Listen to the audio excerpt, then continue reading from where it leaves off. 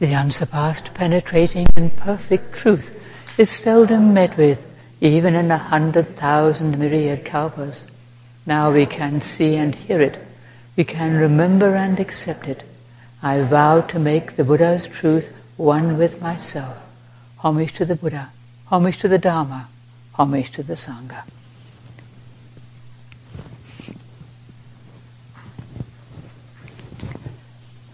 I've been asked to talk about equanimity today.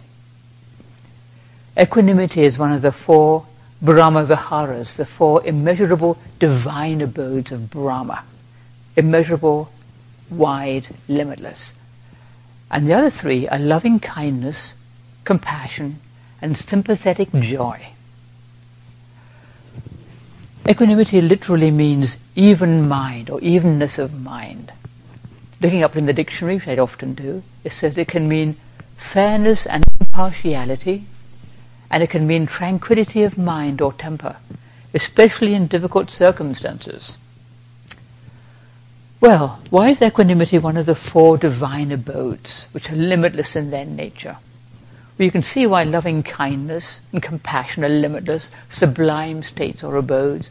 And sympathetic joy, well, it takes joy in the happiness of other people, okay, but equanimity, compared with the others, it sounds a bit pale and spiritless and indifferent, even.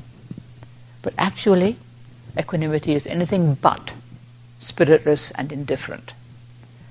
To practice equanimity requires the cultivation of many Buddhist virtues: stillness, acceptance, patience, fearlessness, strength, faith, to name but a few. So I'll talk about a few. I found a really helpful quote about equanimity on Wikipedia. I often go to Wikipedia, and some have some really good things. And this is a really nice quote by Gil Fronsdal about equanimity. Neither a thought nor an emotion, it is rather the steady, conscious realization of reality's transience, impermanence. It is the ground for wisdom and freedom, and the protector of compassion and love. While some may think of equanimity as dry neutrality or cool aloofness, mature equanimity produces a radiance and warmth of being. The Buddha described a mind filled with equanimity as abundant, exalted, immeasurable, without hostility and without ill will. So equanimity is not a dreary, grey thing. It's full of warmth and humanity, warmth of being. Well, it's interesting that equanimity protects compassion and love, as it says. When we see great suffering, or we see great harm done that we can't do anything about, equanimity helps us to bear it, not to nourish hostility or ill will towards people we see harming others, but to try to keep an even mind, to continue to cultivate compassion and loving kindness, both towards the people who are harmed and towards those who do the harm. And this is partly because we know that doing harm will eventually bring suffering on the person who does harm others. And so they need compassion as much as anybody, if not more. And then when you see great suffering that's nobody's fault, like a great tornado we just had, or a great earthquake which we had not long ago, equanimity helps us to remain still and offer merit, and maybe help as we are able, and not fall into blaming people for it. You can blame people, oh, it's climate change, oh, it's this, oh, it's that. But it doesn't help. So often after a great tragedy, we see an outpouring of compassion and help. And then people start looking for somebody to blame, just to help them feel better. Well, it's their fault. Maybe we can, Well, even if somebody is to blame, getting angry and righteous about it doesn't help. It just causes more suffering to us as well as to other people. We just get all angry and helpless. And we don't have to do that. We can learn from people's mistakes and their harmful behavior. We can learn not to do that ourselves. And in general, people can learn, okay, maybe we need to do something about the cause. But we don't have to be angry about them. An old monk said, anger is just compassion that's got stuck. Let us allow compassion to flow through us and not get stuck in our judgments. Equanimity is the relinquishing of judgment. It's impartiality, says the dictionary. It's fairness, not judging. And this doesn't mean dry neutrality or cool aloofness. It means seeing more clearly, with compassion for all of those concerned. People do terrible things, and if we really knew why they do them, we couldn't judge them. Not so easily. We'd have to have compassion. People who are happy don't do terrible things. Sometimes there might be a person in our life whom we find extremely difficult. Maybe they've ill-treated us, or caused us great harm, whether deliberately or accidentally. And we find it very hard to forgive them. And this is where we need to practice acceptance and offer merit if we can. Acceptance of what has happened. We don't have to love the person, but we can try to stop feeding ill will and resentment. To notice it when it arises, I'm having that thought of dislike again, or thought of resentment, or whatever it is. To notice when it arises and to keep letting it go over and over and over again if we need to. And really accept what has happened. This has happened. I can't take it back. I can't undo it. I just have to do the best I can with the consequences and not harbor anger and ill will. Sometimes there's something still happening. If we can't get along with a person that we're having trouble with, or the harm is continuing in some way, they may be oblivious to their effect on us and on other people, because sometimes people are like that. They're doing all this harm and they seem to have no idea, just bash through their life, leaving a wake of wreckage. Well, actually there's suffering in that. Even if the person doesn't seem to notice, they get consequences later on. And if you can still have compassion for somebody who's like that, who does that, and we're like that too to some extent. We forget, or we don't notice when you make a mistake. When you say a little crabby word to somebody, we don't always see them kind of blench, or look, cast over their face. We might just be angry or irritated, and then we bash on our merry way and not realize that actually we've hurt somebody. We all can be like that. So if other people seem to be oblivious, we are oblivious too sometimes. If we can really work on acceptance of what has happened to us, the things that may still be happening, of ourselves, our own shortcomings, we can have compassion. We can have compassion for others. We can have compassion for ourselves. And we can find equanimity. Acceptance of other people, acceptance of ourselves. The latter often harder, Well, equanimity is not a static thing. You've got equanimity and there you have it, bong, Because like anything else that we practice, we have to keep working on it. And sometimes it's easier than at other times. Sometimes it's fine. You can accept something with equanimity. And other times it's just really hard. It sticks in our throat, But it's really helpful to come back to equanimity. When we find ourselves getting a bit irritated or righteous about something, we can think, equanimity. Just come back. Oh yes, I don't have to get upset about that. And then when we are getting upset about something, we can consider, what am I holding on to here? Why am I getting all upset about this thing? Sometimes it seems out of all proportion to the thing that's happening to us, or the thing that somebody did or said. Why am I getting all upset about this thing? It can be helpful to consider. Opinions. Opinions tend to be the antithesis of equanimity, especially when you have strong feelings invested in them. Political opinions, cultural opinions, opinions about what other people should be doing, or what we should be doing. Critical opinions. There's all endless opinions, the exhaling of views.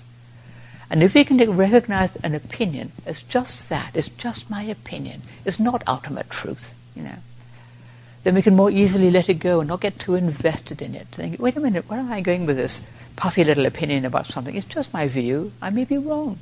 Somebody else probably has a completely different view. Almost certainly if somebody has a different view, maybe I can just not let it carry me away. We might have all kinds of opinions about things we can do nothing about. And I find it helpful to notice when I start to worry or get indignant about something that I read on the news or whatever, I can reflect, well, this is samsara after all. Not that I don't care, but we don't expect this world, this life to be completely free of suffering, discomfort, things we don't like. This is samsara. This is where we live. This is what we've got. The world of patient endurance, as they call it. And our patient endurance can be also equanimity, acceptance, but not cold. It's not a cold endurance. It's not stony. It's more like, how do I live with this? How do I accept this? We don't want to be indifferent and uncaring, but we don't need to carry it all around and get all upset about everything. We don't have to do that. If harm is being done, we can offer merit for everybody concerned, those who do harm, those who are harmed. And that really helps us. It helps us to keep a warm and open heart and not to just cut ourselves off in bitterness or resentment or, Fairness and impartiality, as the dictionary says. To see beyond our likes and dislikes, our views, our tendency to grab onto the things we like and push away the things we don't like. And this helps us to work on our self-partiality, what I like, what I want, what I find comfortable, the people I like to be with, Seeing things in terms of what we want and what we don't want. Not getting all upset when things don't go our way, or getting too excited and elated when they do go our way, when you get something we like. Not getting all wildly excited, because it will pass. The things we don't like pass. The things we do like pass. Everything passes. Everything comes and goes. Equanimity means evenness of mind in all circumstances, both the painful ones and the joyful ones. Here are the 8 worldly winds of gain and loss, fame and disgrace, praise and blame, elation and sorrow. I love those winds. Well, I don't really love the winds. I love talking about the winds. They're constantly here. They always blow. There's always one wind or another. Praise and blame, gain and loss. Right, here we are again, And we naturally feel unhappy if we lose something we value, or we're blamed for something. And we're happy if we get something we like, or we're praised for something we did. It works out well, Oh, that's nice, we did that. But it comes and goes. It passes. We do, like when I was a cook, you'd make a really nice pie. Everybody would love it. And then you make a soup and you burn it, It's always like this. You do something really nice, and then next day you make a mess of it. But actually it's all the same, It's all the same. Or you make something completely perfect. Nobody even notices. Nobody says a word. And you make you make something else that you thought didn't turn out so well, or was too salty or whatever. People say, oh, it was wonderful, thank you, lovely. Who cares? You just do your best. You do your best and you let it go. It's going to be gone in a minute anyway, and you work all day and then it's sucked down in a minute. So cooking is perfect for this. It's perfect.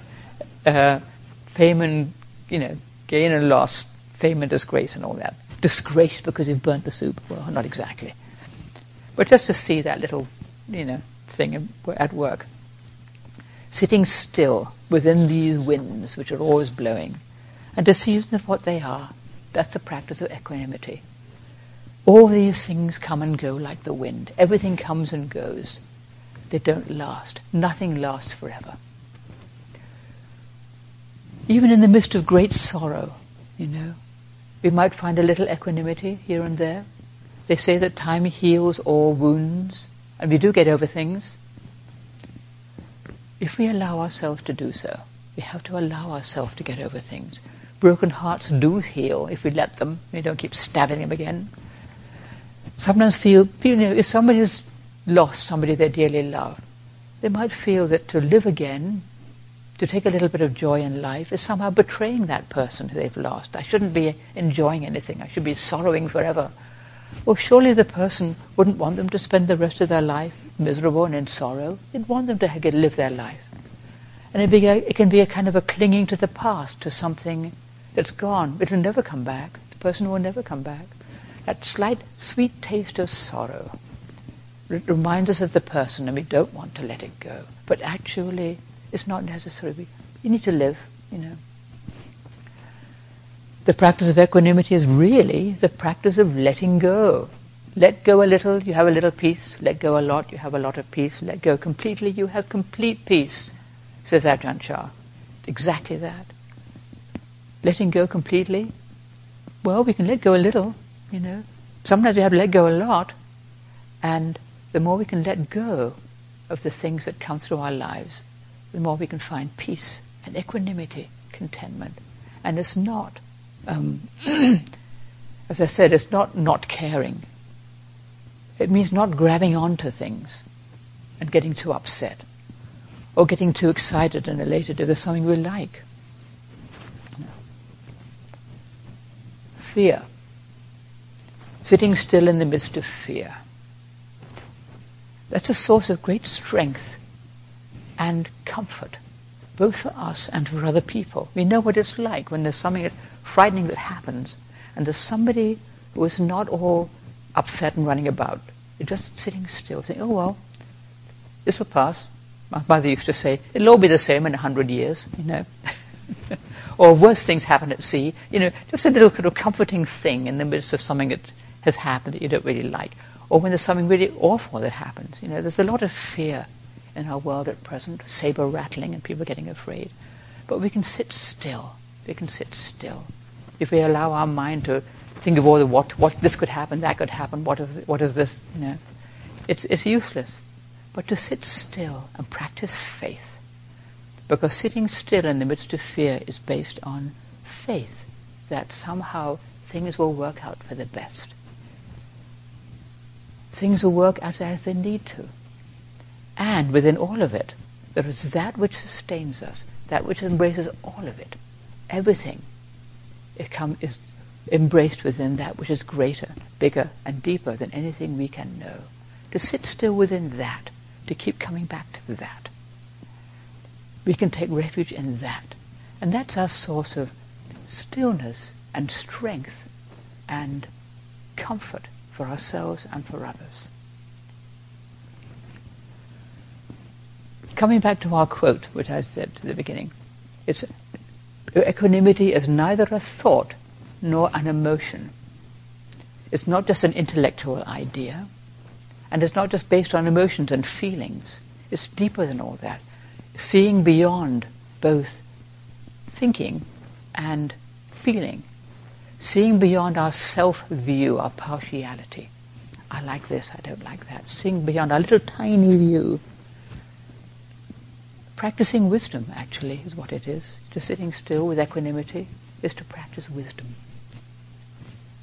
And as our quote says, equanimity, neither a thought nor an emotion, is rather the steady, conscious realization of reality's transience, the steady realizing, constantly coming back to impermanence, reality's transience. Everything comes and goes. To see impermanence in all the conditions of our lives, both the welcome and the unwelcome. Impermanence in the blowing of the 8 winds, and not to cling on to any of it, and not to reject any of it, to let it all come and go, To let go of our selfishness, our self-partiality, our little self-view. I like this, I don't like that.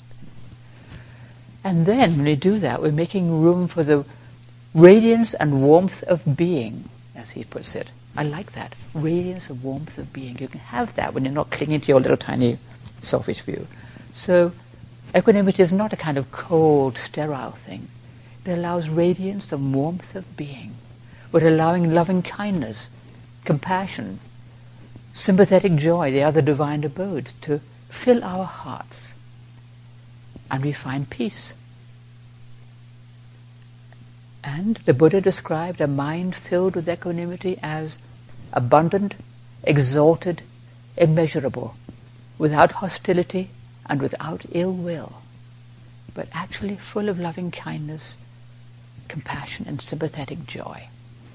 And this is what we aspire to realize for ourselves. And that's it. Thank you. It's nice to see you all.